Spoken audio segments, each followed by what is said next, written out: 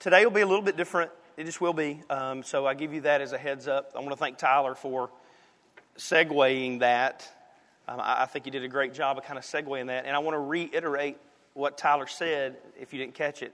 Just that we are it's a mini-series. This is not the way that we typically teach as a church. We teach exegetically straight through books of the Bible. We'll be kicking off Genesis beginning in February, right about when the Stones got to head right back out to Colorado. You guys will miss all that, but you're going to move back here next month anyway, so there's that. So we're going through a mini-series on vision, or what does it mean to be a part of Safe Haven Church. So it does feel way different, and we're hitting some topics that we're going to focus on as a church in 2022 specifically. So if you're in here going, okay, am I going to be a part of Safe Haven Church? We're just giving you a picture of what that looks like real practically. That's what this has been all about. But before I get to that, maybe to intro that, so in Christianity, there's just always a pendulum. You've heard me talk about pendulum swings quite often. My brain thinks in pendulum swings, and yours probably does too, even if you don't know it. And so church functions largely in a pendulum, meaning that it swings from truth to grace. And so here's a picture of a pendulum. But how this fleshes itself out is this. In the Bible, there's truth, okay? So there's a lot of people who are truth people. If you know you're a truth person, help me out, because I'm telling you, I'm nervous as a cat in today's message. We'll get to that in a second. But if you're a truth person, hey, I know I'm a truth person. Get truth people? Okay.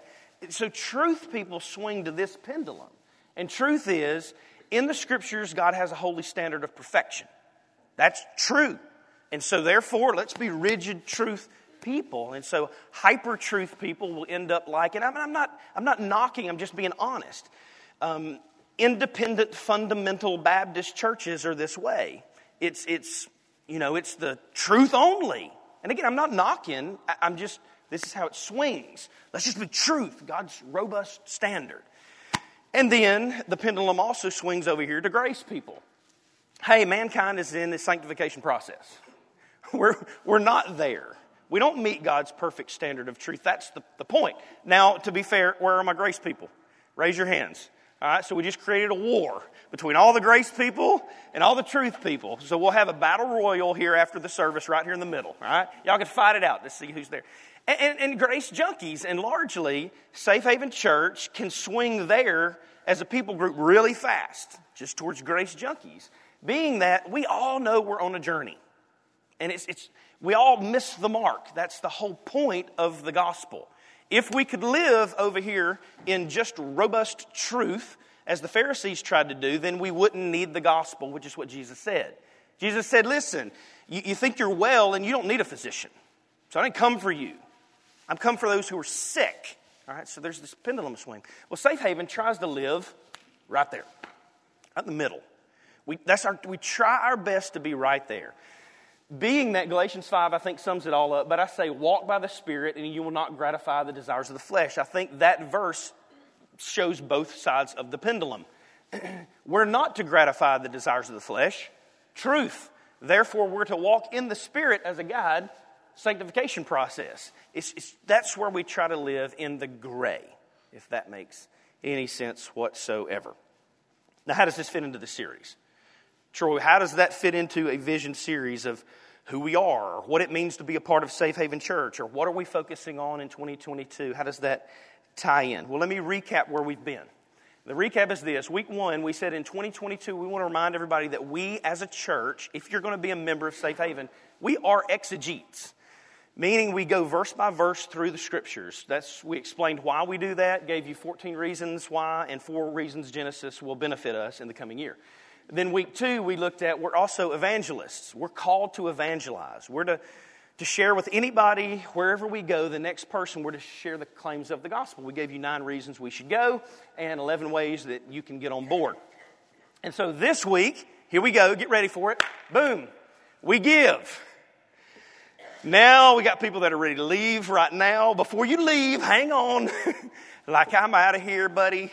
Let me explain this. As a church, we planted Safe Haven in 2009 in the theater. It grew. Then we multiplied into 2 churches. Over the past 12 years, we have preached on giving one time. One time. So if you're like, I'm in a church, they're going to talk about giving. One time in 12 years is pretty astounding for a church. The reason we don't do that is because we believe so much in exegesis, but by God's sovereignty, you are here today, so you about to hear all kinds of stuff about giving. So, but here's the reason. We're going to look at 6 reasons we give and how SHC is called to leverage those gifts for the work of ministry. Again, now tie all of that into what we're doing as a series. So we're looking at who we are and what it means to be a part of Safe Haven and what we're going to focus on this year. Exegesis, evangelism, giving, and then Tyler gets to come up out here next week all happy and give you all the fun stuff. So my heart's about to beat out of my chest, and he's going to bebop skipping up here with an awesome message, all right? So here we go. This is where we find ourselves in the text. How does this fit into the pendulum? Why did I give you the pendulum? Let's look at this. Well, because when it comes to giving or being a part of a local church, a lot of times there are truth people when it comes to giving. Truth people sound a lot like this. Go ahead and pop that up there. Truth people will say, well, behavior and belief cannot be separated. If you believe something, then your behavior will match it. So believers ought to obey Scripture. Therefore, Christ talks more about money than anything else. So let's put everybody's tithing record up on the screen. Now, you giggle because some of you truth people are like, that's right. Let me tell you why we're not going to do that, because we value our church. And if we do that, I guarantee you next week there'll be one person here, Tyler, because he has to preach the message. So this is where truth people land. Now, let's go to grace people. Grace people, when it comes to giving, fall here. Well, Christ covers us where we fail, and only the Lord knows my heart. So giving is between me and the Lord. So therefore, I give my time, energy, and effort to other things, which usually is AKA for I give my time, energy, and effort to myself. That's usually what that means. Nobody giggling about the grace people, right? But a lot of us feel that because you are grace people. And that's just between me and the Lord. I'll just rip out all of Scripture, right? And so where are we as a balance? Here's where we land as a balance, and we believe all churches should land. Life at SHC. If we collectively value the riches of Christ's redemptive work, then we should just simply love to worship Him from the wealth that He allows us to borrow. That's where it should fall, right there. It's far less about obedience and more about, am I just grateful for the work of Christ? Am I grateful for the work of redemption? That's where it should fall in all churches. That should drive us and motivate us to think about, well, how do I respond with what God has given me? And so that's where we're at today. And if you are a covenant partner at Safe Haven Church, this is an emphasis for us in 2022. And I'll get to why in just a second. So to all of us who are working adults today, by God's grace, we're going to think a few moments just about money. And if you're a student or a child or something like that, you go, okay, well, this doesn't apply to me. I'm free and clear. That is squarely on my parents, right? Well, by God's grace, you get to proactively think about what will you think about money when you grow up as a Christian? How will that impact your life? And so, all that to say, what does the Bible say? Because isn't that the most important thing? Just what does the Bible say? Let's look at that, and then let's align our lives to that. So what does the Bible say? Number one, here's what the Bible says about giving. All wealth is from the Lord. And the notion of, well, I choose to give of what I have earned is just a false notion. That's not true biblically. The Bible says this about money.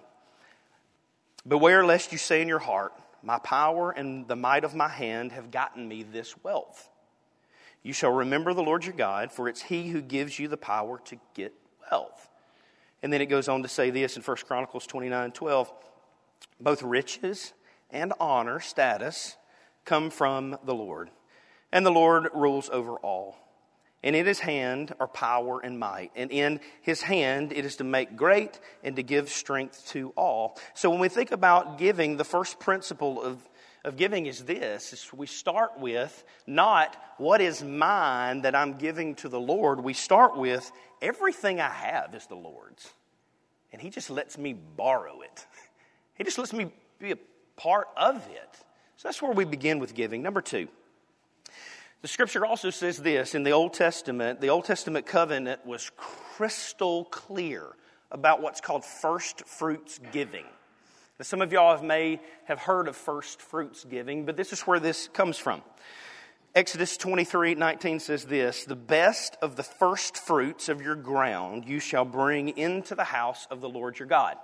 And so what would happen is as they cultivated their lands and did their things and got all the produce, they wouldn't grab it and store it into barns. The very first thing they did is they would gather their first fruits, bring it to the house of the Lord, and then they would go and do the rest. This is where first fruits comes from.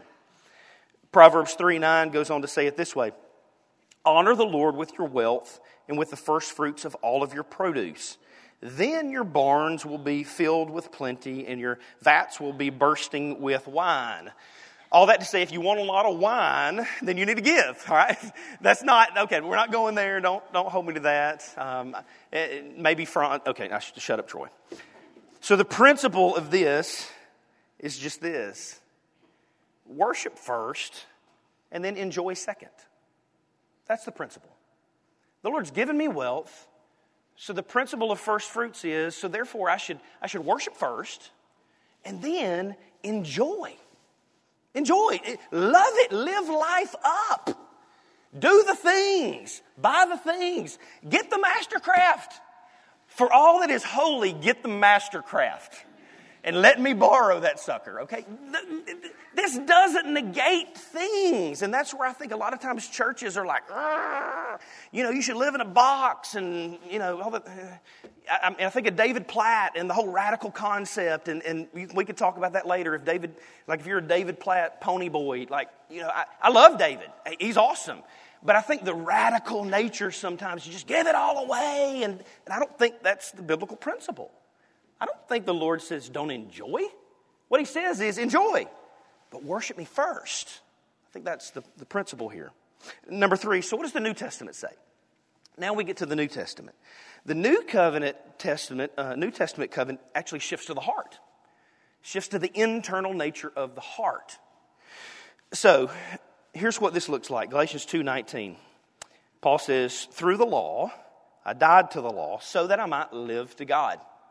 So now, if you want to know what the New Testament says, it says that the law is no longer applicable to us. We don't live to obey the law. Christ has busted the law down for us. We'll get to that in just a second. I'm about to speak. All my grace junkies now are leaning up. Like the truth junkies were there with me in the Old Testament. Now the grace junkies are going to start leaning up. Ephesians 2:15 says it this way. In the cross of Christ, what was God doing? God was abolishing the law of commandments expressed in ordinances. 2 Corinthians 9:7 says this, "Each one of us must give as he's decided in his heart, not reluctantly or under compulsion, for God loves a cheerful giver." Now, where does this fit in? Because if you've ever heard a message on giving, you've probably heard something along the lines of, we are called to give 10%. This is the number, and it's that robust law thing, right? What fascinating fact, does anybody know in the Old Testament what the percentage actually was? Because it wasn't 10%. Anybody know? It's actually around 23%. It was 23% law that the church gave to the temple. And the reason is because it was a theocracy. It was a lot along the lines of what our IRS is today. So the IRS is, here's the number, give it. Right? In the Old Testament, it was the same way for the Israelites. Here's the number, and you give it. Okay, so this is the principle going on here. The New Testament gets and says, hey, that law is gone. There is no law. So you'll never hear from Safe Haven Church, you should give 10%. Or better yet, to be biblical, you should give 22.3%. Right? You'll never hear that. But what you will hear is this. How's your heart? Where's your heart? Have you asked of the Lord, what does it look like to be generous and cheerful in giving? And so this is what this calls us to. It calls us to contemplate really simply this. How grateful am I for salvation? Do I trust the Lord with my eternal salvation and super grateful for that? and go this: Lord, I'm so happy that you saved me and redeemed me, and you can seal my soul all the way into eternity. You are so awesome that even my sin cannot befall me because your grace covers me, and you will. I won't carry myself up to eternity. You'll drag me up there. That's how awesome your grace is. You're that powerful. But hey, I'm going to hold on to this checkbook. Because, Lord, I don't know that you can handle that the way that it needs to be handled. Do we trust him that much for our eternal security? And go, but I need to be the one that was faithful to myself to make sure that I ... That's what it calls into question. And that's where the heart comes in. And this is where Scripture gets to this point. Now, let's keep going. What was it used for? What was giving used for in the Bible? Now my heart begins to beat really, really fast.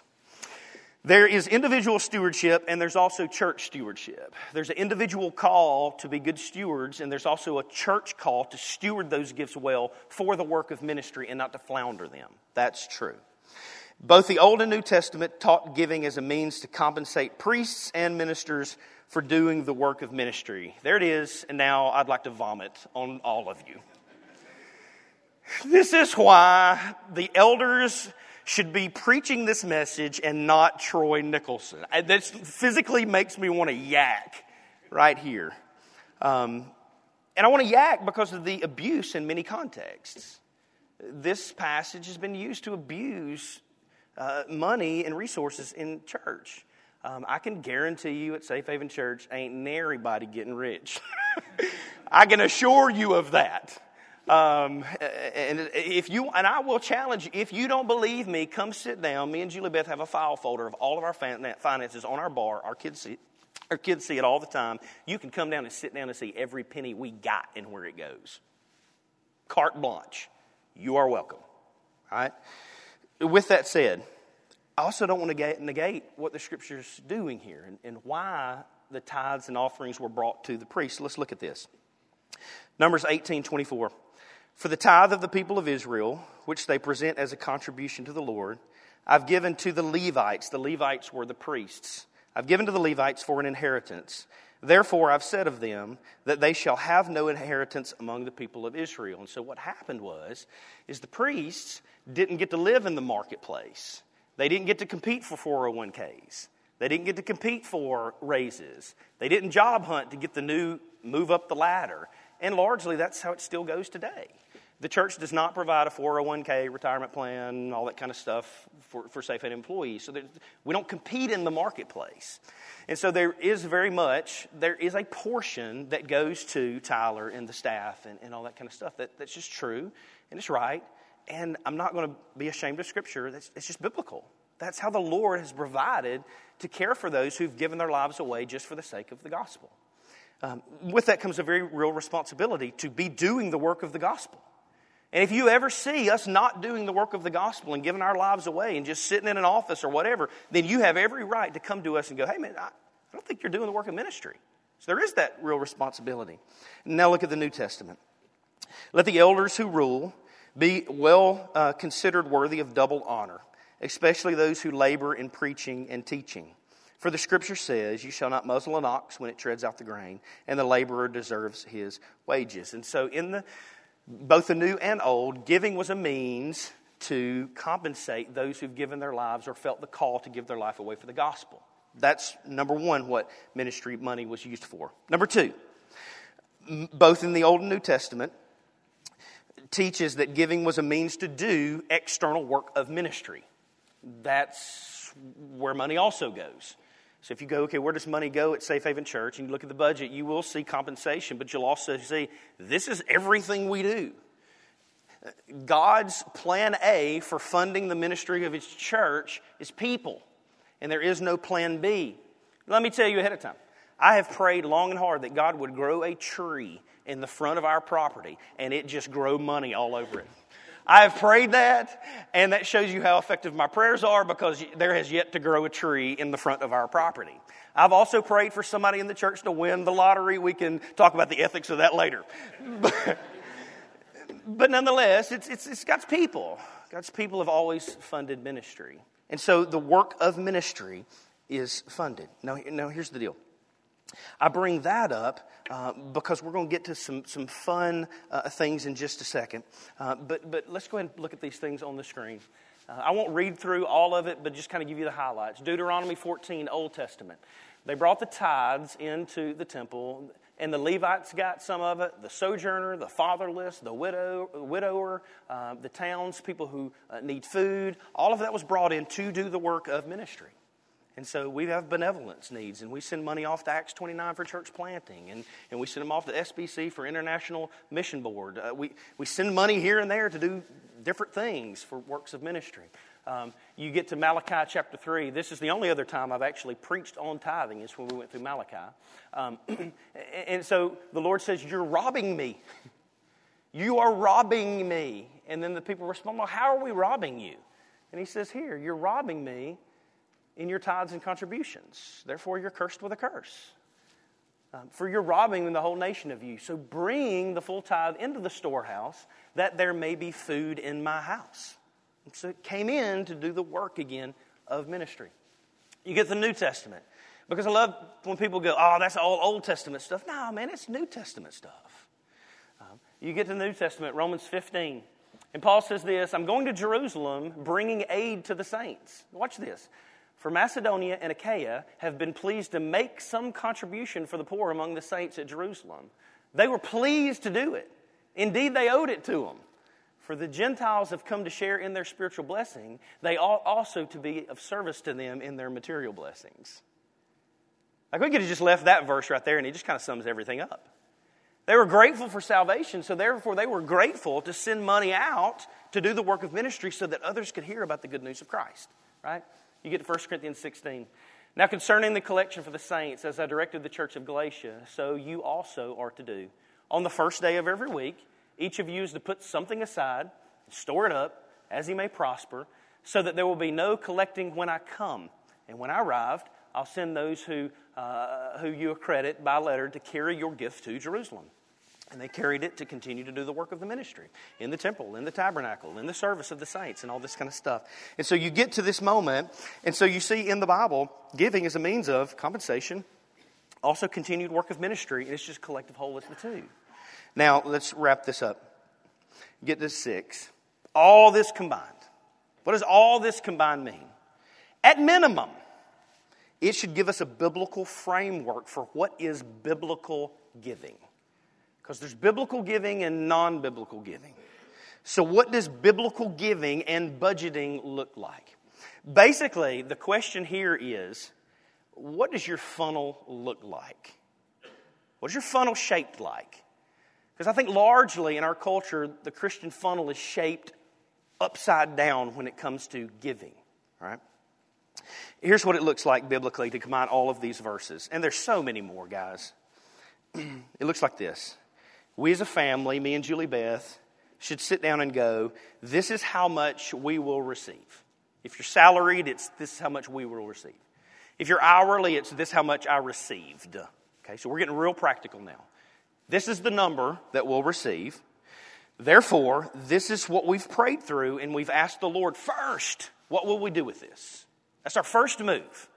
Our first move is not, will I live in this neighborhood? Will I build this house? Will I buy this thing? Will I get this season tickets? That's not the first question. The first question is, how will we honor the Lord from our first fruits? Then we calculate that and we go, okay, this is what we'll give. Now, this is how much I have left over as a gift from the Lord to enjoy. And then you live from that. You live from the excess. You live from, that's just the funnel-ish shaped. And so then, after this, you go, okay, this is what I get. This is what we choose to joyfully give to the Lord as we've sought and prayed. And now, after that, where are we going to live? What are we going to buy? What are we going to, and again, if it's a Mastercraft, get the white one that has the red lettering. They're awesome. They're more awesomer than the blue ones. All that to say, biblical giving is we don't give out of our leftovers. We live out of our leftovers. That's the principle. So at minimum, I'm more convinced than ever, the question biblically with giving, thinking about the Old Covenant and the New Covenant, the question is not how much do I give? The question is, how much do I dare keep? How thankful am I? Does the work of the Lord mean that much to me in terms of, yes, He gets me to heaven, so therefore I'll worship Him not from my resources, but I'll give Him my time, whatever. It calls to question our hearts, doesn't it? Now, with that said, I want to say two things. One very bold, hopefully, and one very gracious. One tough, one tender. These passages and thinking through this, at the risk of sounding harsh, members at Safe Haven Church in 2022, here's what we're calling you to. To be unashamed of the Scriptures. Therefore, having a joyful duty to worship the Lord from the wealth that He lets us borrow. We should do that. Now, why do I bring that up? Here's why. Y'all know I don't know anything about giving at Safe Haven Church. I don't know who gives what. I know what me and Julie Beth give. I don't even know what my children give. We know nothing, okay? But I do know this. I do know that we've just wrapped up the year and that 25 of our 100 covenant partner giving units. So me and Julie Beth are a giving unit. Does that make sense?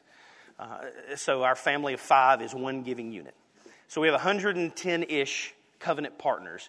25 of those units gave nothing this year.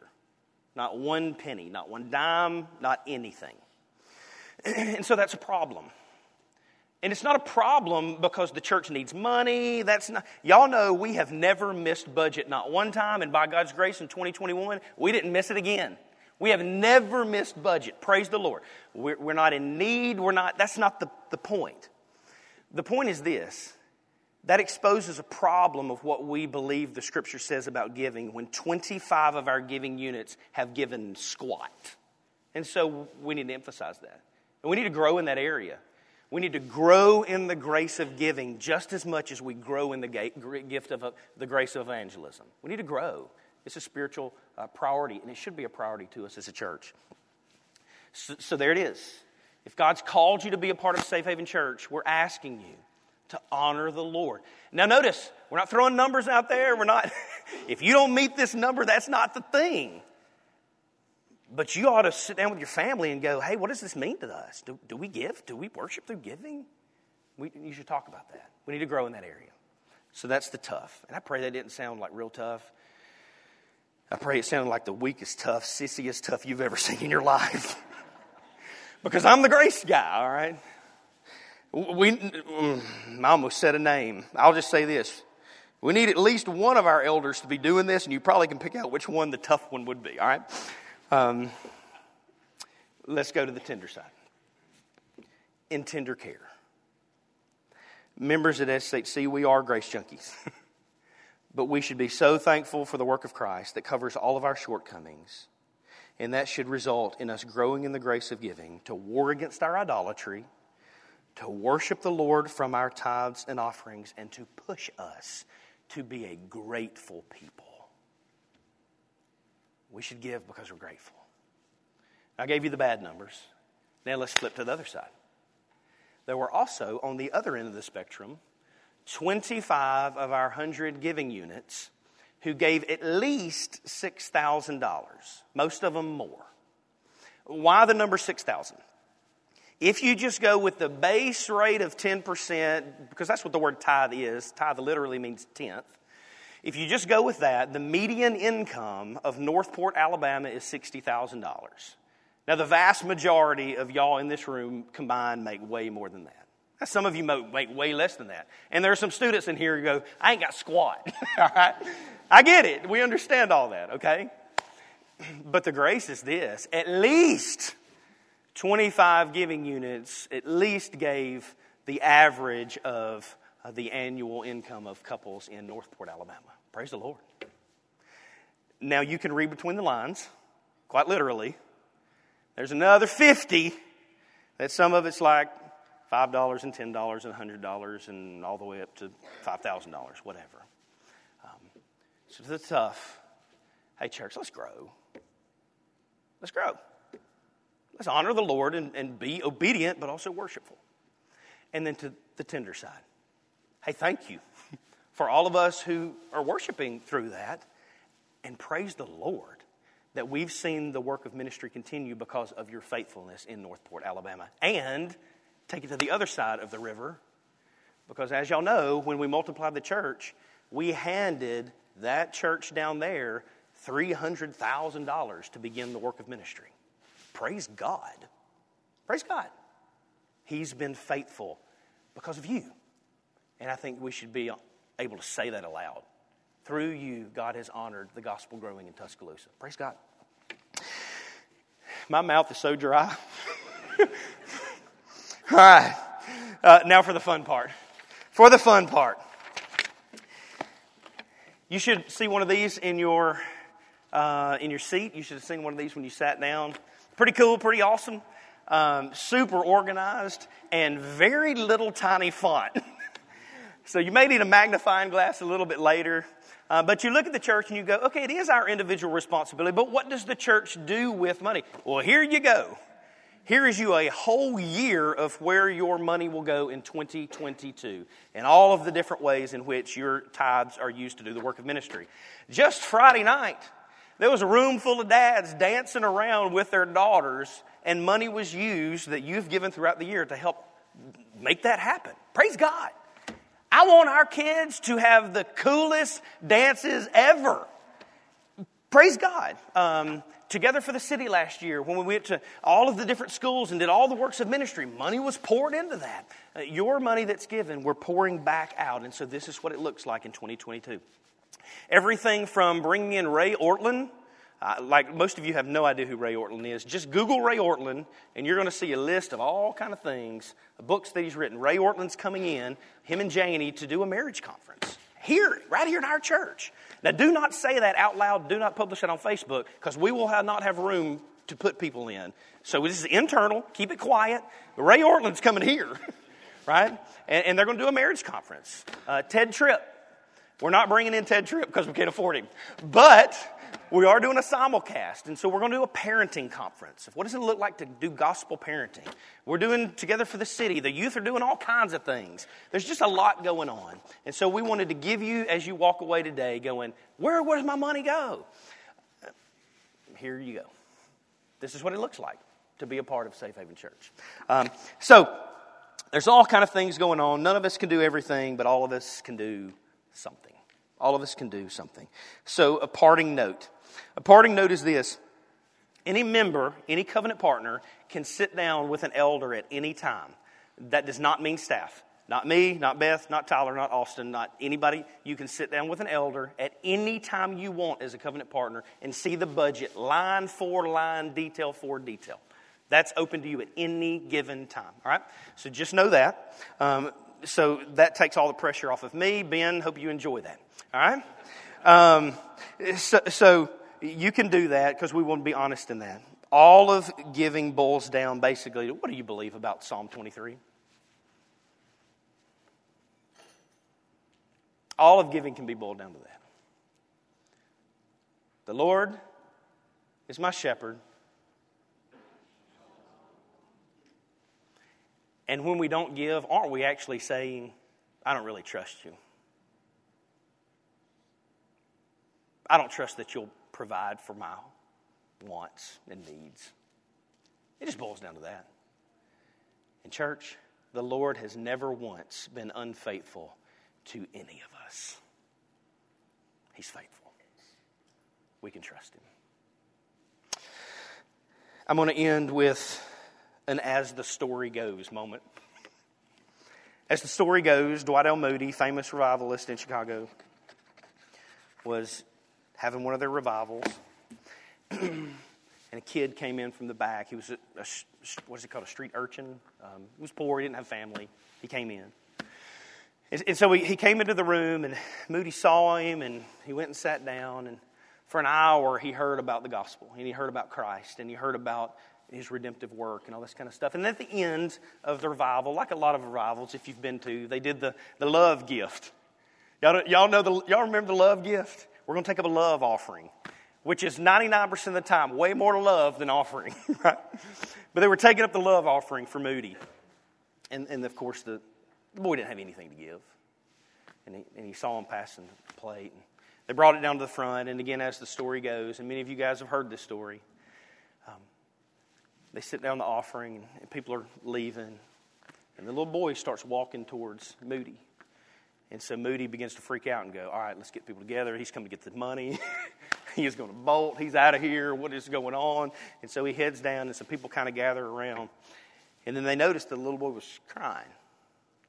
And with tears in his eyes, he looks at him, and he goes, I don't have anything to put in that plate.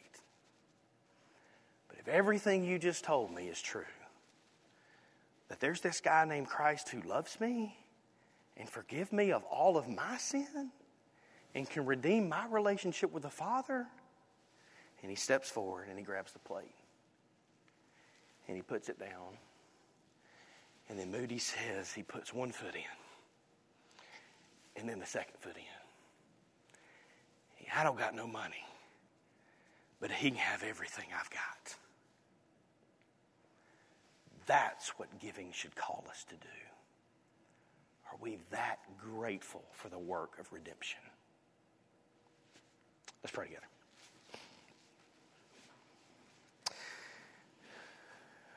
Well, Lord,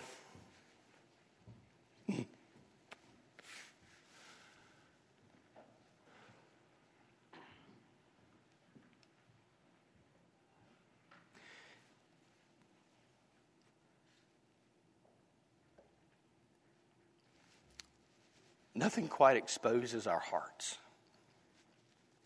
like money.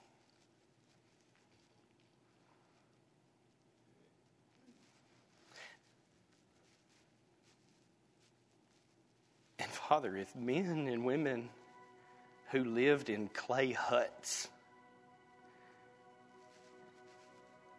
in 10 BC, AD, were willing to give of what they had for the work of ministry, God, convict our church, I pray, as the pastor. God, do not let our church be deficient in this area. God, make of the people of Safe Haven people who are joyfully willing to give. God, that when we gave, we would erupt in worship. God, that it would be just as much a part of our liturgy as communion, singing. God, that we would celebrate. And as people who don't live in clay huts, but many in this room in thousands of feet houses, at minimum, we would compete with those Old Testament and New Testament saints to rejoice for your glory. So make of us a people who are so enamored by the gospel, that are so enamored that you gave everything, that you were the model of giving. We'll be so enamored by that you'll make of us a people who worship you with our wealth. Forgive us, Lord, where we failed you.